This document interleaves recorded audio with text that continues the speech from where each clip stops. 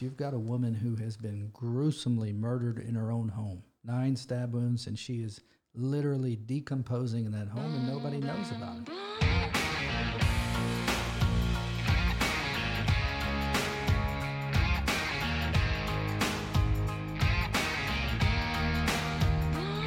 Welcome back to the Better Call Clay podcast. Thanks so much for joining us. Today we've got Aaron Perry in studio, and we're talking a tragic case, the murder of Dorothy Conrad. Welcome, Aaron.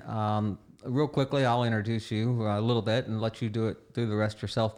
Aaron and I actually met each other at the DA's office, Brazoria County, several years ago now. You were working there as a prosecutor. I'm working there as a prosecutor. And Aaron is now in his own criminal private practice, criminal defense primarily, venturing out a little bit into personal injury and some other things like that.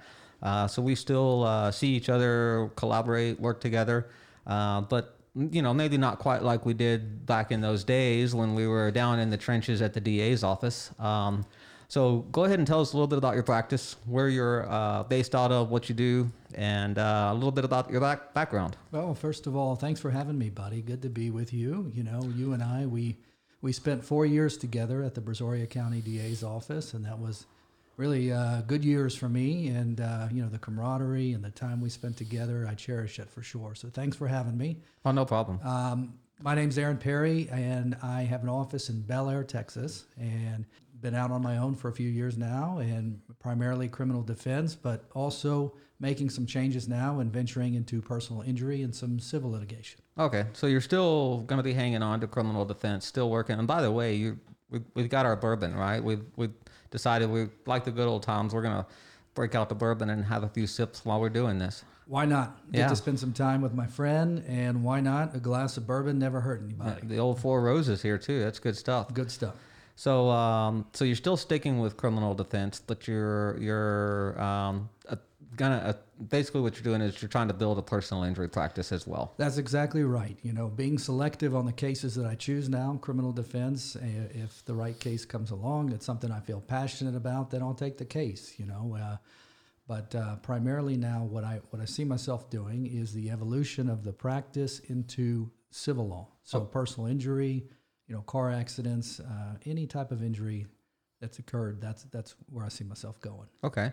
But still wanting to stay in the courtroom, because let's face it, trial attorney, that's where you're at, right? That's what you love. That's the passion, Clay. You Right. know that. We tried a lot of cases together, you and I, and for me, being in a courtroom and getting before a jury there's no better high. For me, that the adrenaline of presenting a case to a jury is something special for sure. So if I can continue doing that, that's what I want to do. And that's a good way to put it. It's trying a case to a jury, it's intoxicating.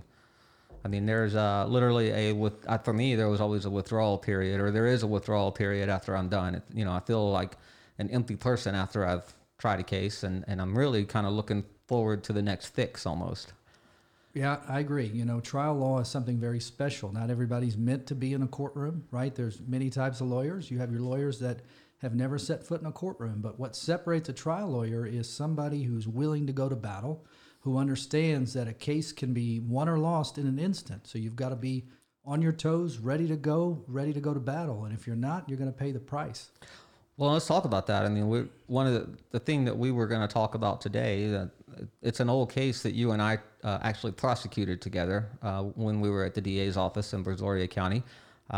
Dorothy Conrad, an elderly lady, she lived in what I would call sort of northern Brazoria County, outside the city of Pearland. We around the DA's office, we always refer to it as the oil fields because of the geographic location. It's in basically some old oil fields that have been under lease for the last 100 years, and these people have individual little parcels of land out there. But really, when you drive out there, you're driving onto private property that is an oil lease, but there's this community of people that live out there, and Dorothy Conrad lived out there by herself.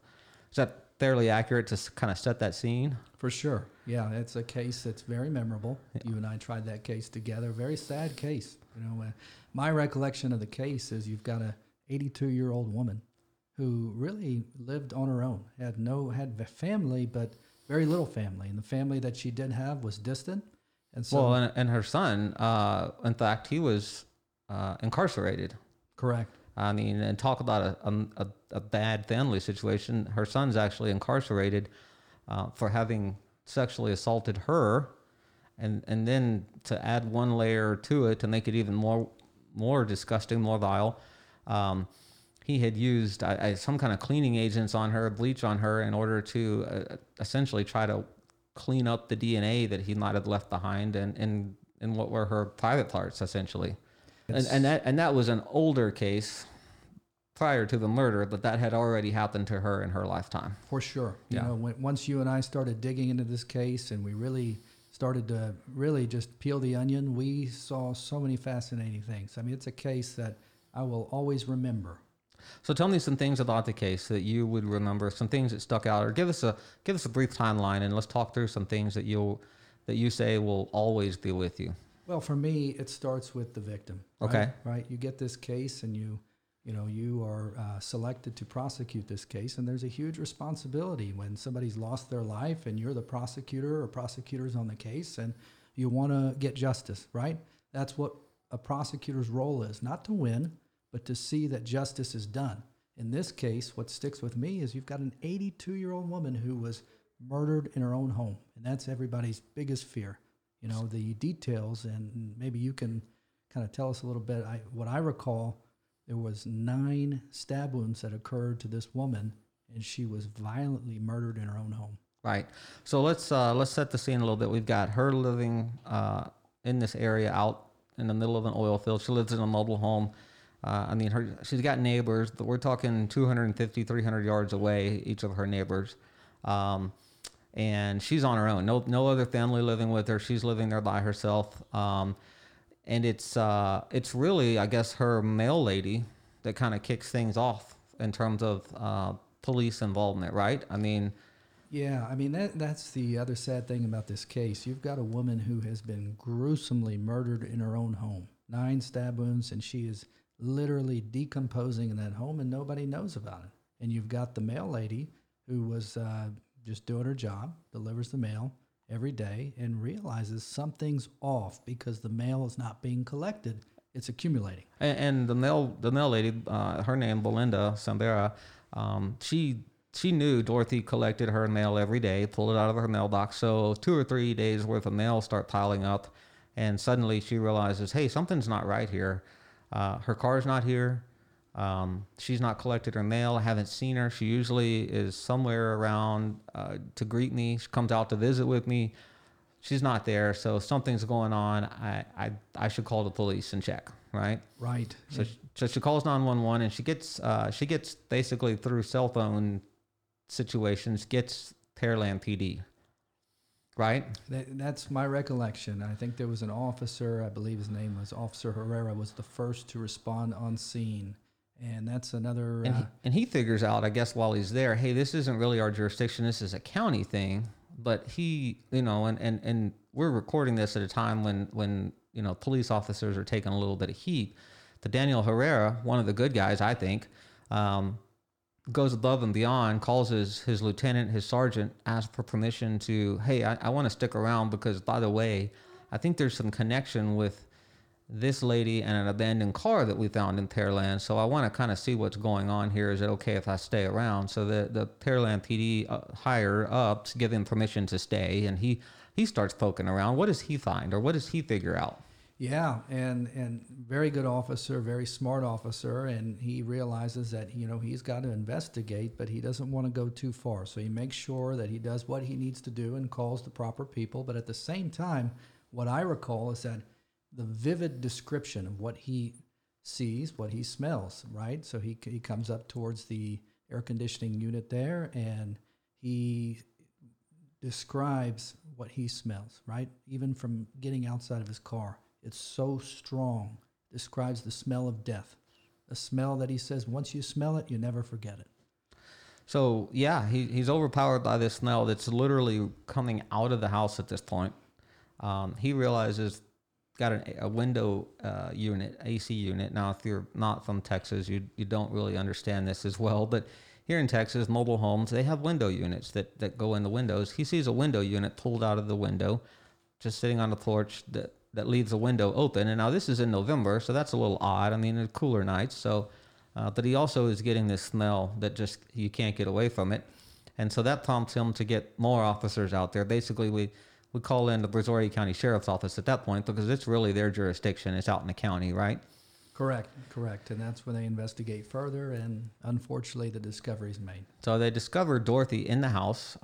She is what I will call in an advanced state of decomposition. I mean, it's very swollen, bloated, green.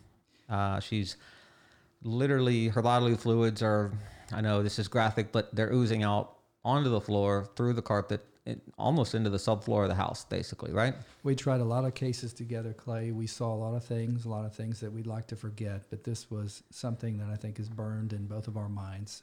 One of the most gruesome scenes and discoveries that we've ever seen. Yeah, I always say there's just certain things I'll never be able to unsee. This will be one of them. Those pictures, and of course we're not even there on scene, but we're just seeing the pictures, so we don't get the benefit of the smell as well. But officers arrive, initial investigators show up, take a look around. I think everybody's initial thought is that Dorothy had died of natural causes, and nobody had discovered her. And the reason why we have the state of the body and the surroundings are that she's just been decomposing and nobody knew it. Right, and I think that gives you an idea of the condition of the body. That body was so badly decomposed. There had been so much time that had elapsed before that discovery that they're not sure what happened. They thought maybe she died of natural causes, and almost can't even see the stab wounds at that point, really. Correct. Yeah. So we get a couple of other investigators show up. It's not unusual to have multiple investigators on scene, but we get a couple of, and I won't knock the first guys there, just not as experienced, not as seasoned.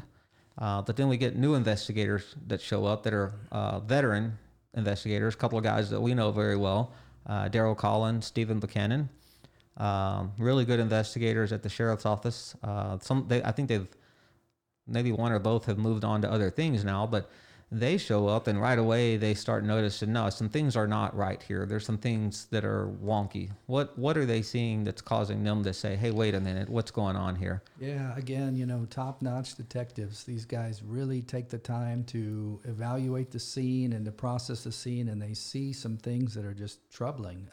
One is blood, right, and the condition of the body.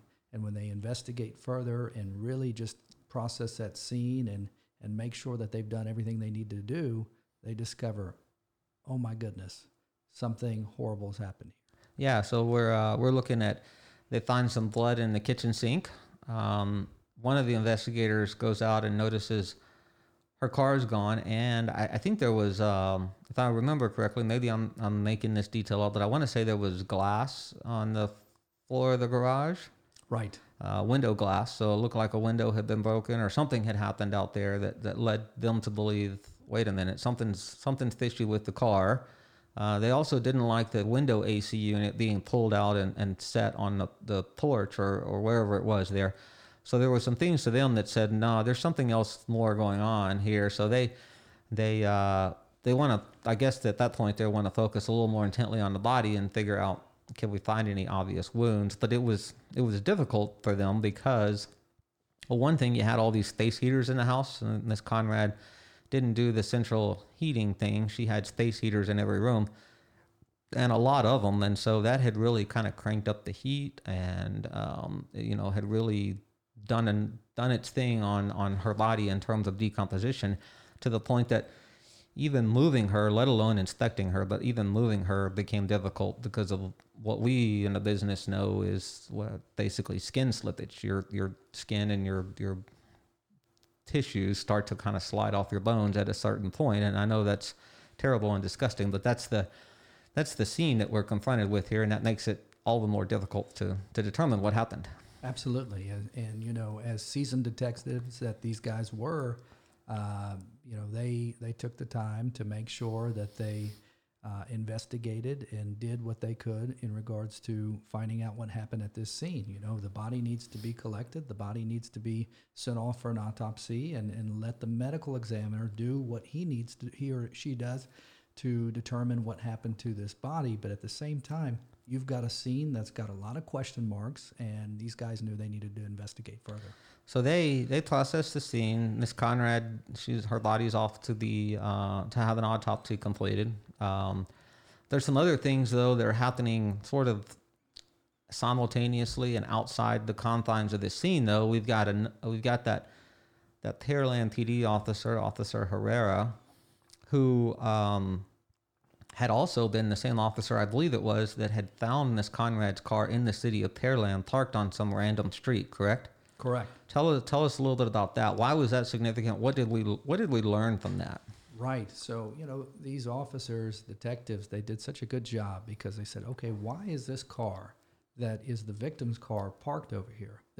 Something is up, something's going on. So they took the time to investigate. What they needed to do was execute some search warrants, investigate, and talk to witnesses, talk to neighbors, and possibly if there was any sort of surveillance footage that they needed to get. From the neighborhood, right? Correct. And they were able to do that. And I remember specifically you and I, when we were prosecuting this case, the time that we took to look at that surveillance footage and make sure that we had all our ducks in a row. And it's amazing when you watch the footage and you start building a timeline. And that's what you and I did. You go back from the initial scene when you believe the murder occurred to establishing a timeline. And it was incredible how the pieces started to fit. Well, and so as far as pieces go, when they processed the car on the scene, one of the things that stands out to them is a jack-in-the-box receipt. Yes, and that is something that, these are facts that you just can't make up, right? You've got an abandoned car, you process the car, you start looking at the visors, you see some blood on the visor, you take a swab, you collect the swab.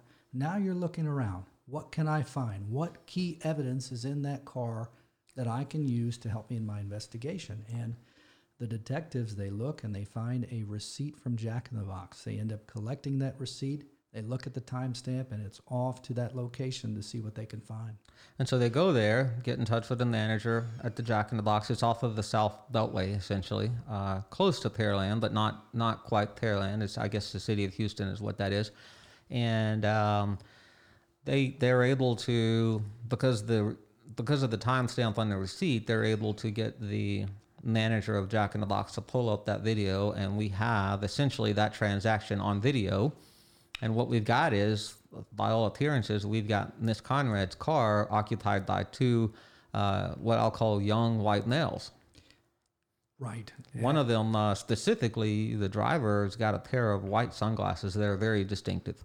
Yeah, I'll never forget watching that video, and what you see Miss Conrad's car. You see it pulled through the drive-through, and then once you see it, you're like, oh my goodness, we have got our suspects. And what hits you is you've got two people in the vehicle, so you've got two suspects now. That this is going to be a multiple co-defendant case, right? Mm-hmm. And you've got one of your suspects reaching out of the window, and you see tattoos on his left arm, right? And you see sunglasses, and so the detectives, right then and there, we've got some leads, we've got suspects, let's investigate. But there was something very interesting that occurred. Well, and I'm going to let you talk about that. One of the things that I'm going to go back to is that video that they pulled from that neighborhood. It was a garage camera that faced down the street. So you see these two people walking, what we think is walking away from this Conrad's car.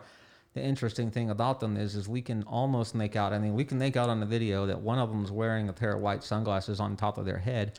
And they both appear to have some tattoos, one more than the other. So it's literally, we're tracking our suspects at this point. Right. You see something very suspicious on that video. First of all, you see two people. Mm-hmm. You see somebody wearing sunglasses that appear to be the same sunglasses that you see in the Jack in the Box video. You see the tattoos, and you see suspicious behavior. And it's something that we, it's unbelievable how when a case comes together and you start seeing all the pieces fit together, it's incredible. Yeah. Now you were going to talk about something, and I don't know, I may have cut you off, but we've got Jack in the Box. We know kind of who we're looking for. We don't know where to look for them.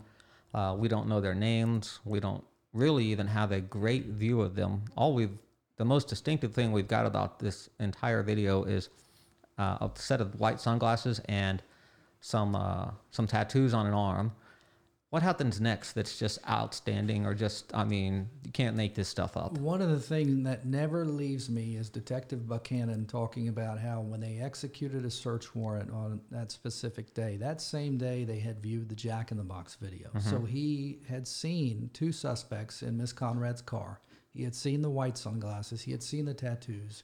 Yet at the same time that he's executing the search warrant... And the search warrant they're executing is actually, I guess, at Dorothy's house, Miss Conrad, right? Correct. Right there in the oil fields there on Choate Road and at that home. And, you know, as good detectives would do, they're interviewing people. They're talking to neighbors and... Canvassing the neighborhood is what they call it. Absolutely. Yeah. And while they're doing this, the detective, So a couple of dummies walk up, basically, right? Yeah, and I'll never forget his words. He said, it just hit me right in the face. You see it. You see it. You see a guy with the sunglasses. You see the tattoos. You see suspects that you literally have seen earlier in the day on video.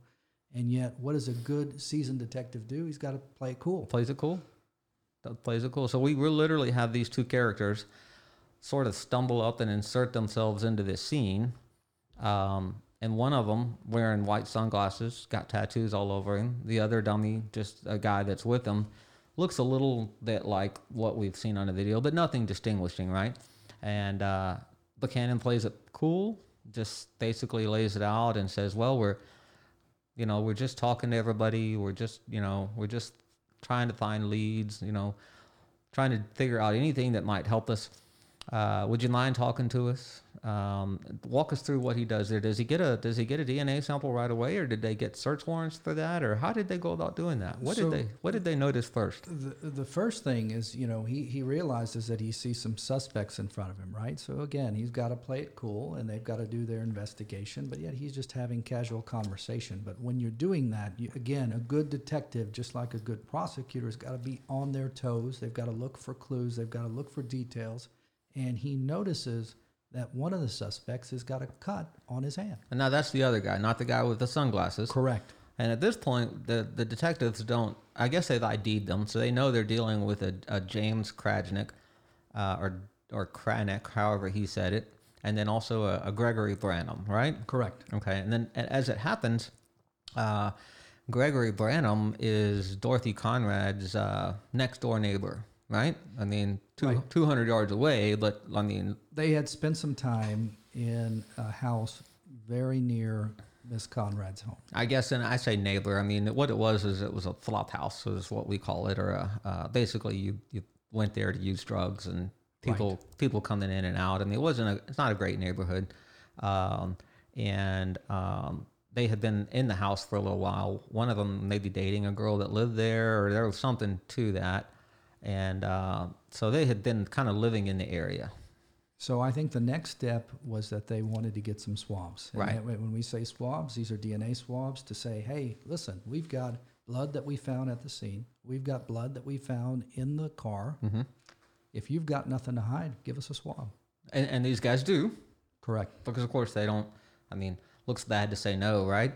So you're going to say yes. Now, your defense lawyer would tell you, do not consent to that, but of course it's hard not to, you want to play it cool. So they consent to the swabs, they collect their DNA, it all gets sent off, right? Gets sent off, and you've got a positive hit. And so what did we learn? What happened? What were the results? We found that there was a positive match for Gregory Branham, and that was the case that you and I had tried. Right. And his blood was found in that kitchen sink. It was found on the counter. It was in the home. Right. And that I believe that the blood of Branham was actually commingled with the victim's blood. Right. It was what we call a mixture profile. So the DNA profile came back as two people, and they could basically they couldn't. The way DNA profiles work is they don't come back and say, "Hey, this is this person's DNA profile."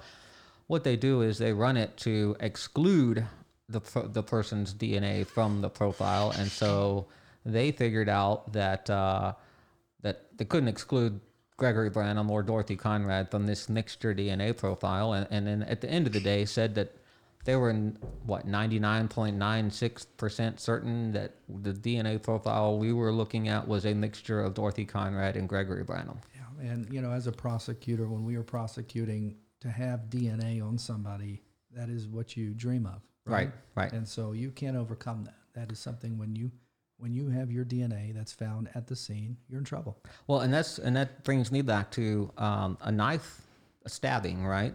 That's one of those things that I always looked at a little differently than I did a shooting.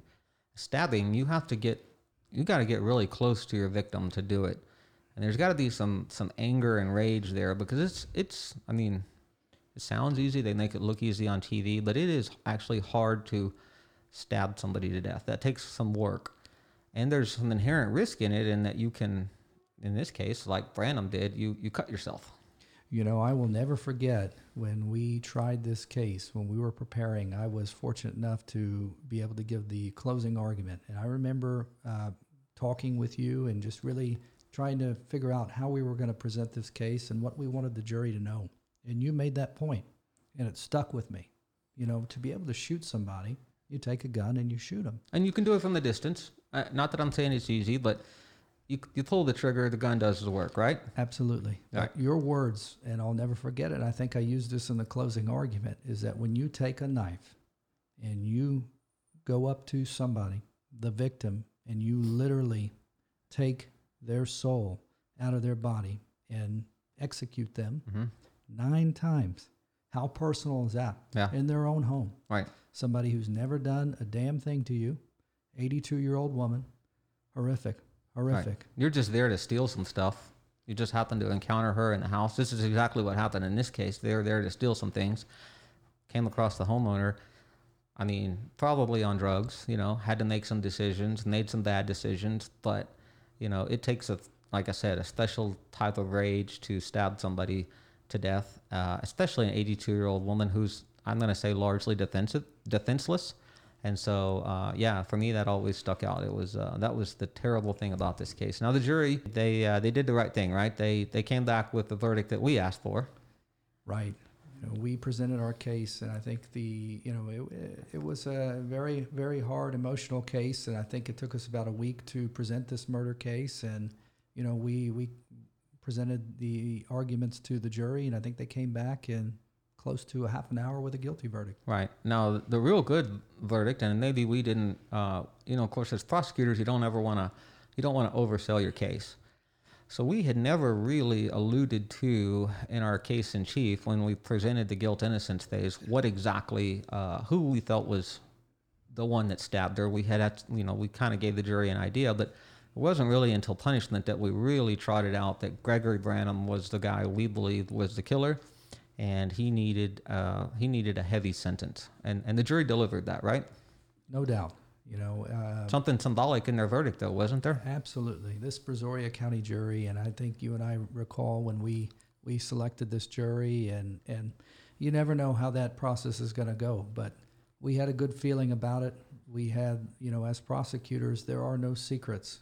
The evidence is the evidence. All cards on the table, all cards open face for everyone to see. This case was what it was. It was horrific.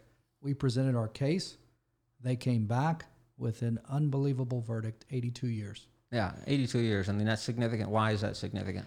That was the age of the victim. Yeah. 82 years. She unfortunately had to suffer this gruesome death, in her, right at the, when you get to be that age, you want to go out on your own terms. Right. You don't want somebody to come into your home and punish you and execute you in that kind of gruesome manner. Nobody deserves that. So right.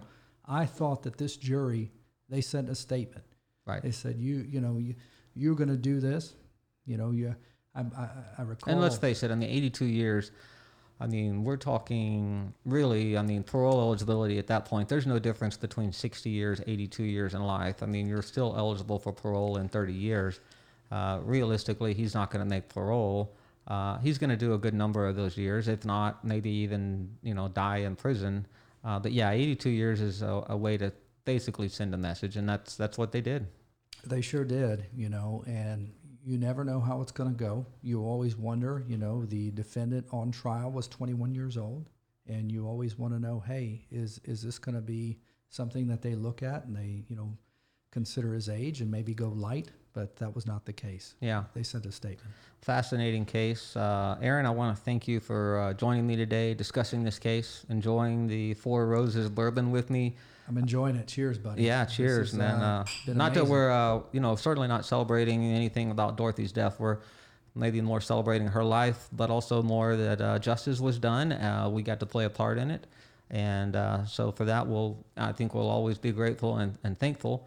But again, I want to thank you for coming on. And for those of you listening to us today, to this episode, it's good to be with you, Clay, and really celebrating just being with you and spending time with my buddy. And for all those out there, if they ever need an attorney, and they can find me on aaronperrylawfirm.com or helpmewithmycase.com. And it's good to be with you, Clay, and just enjoyed it. Thank you, Aaron. Thank you, Aaron. And again, all y'all listening at home, you know where my podcast is: YouTube, Anchor FM, my webpage, claycaldwell.law. And again, we want to thank you for tuning in.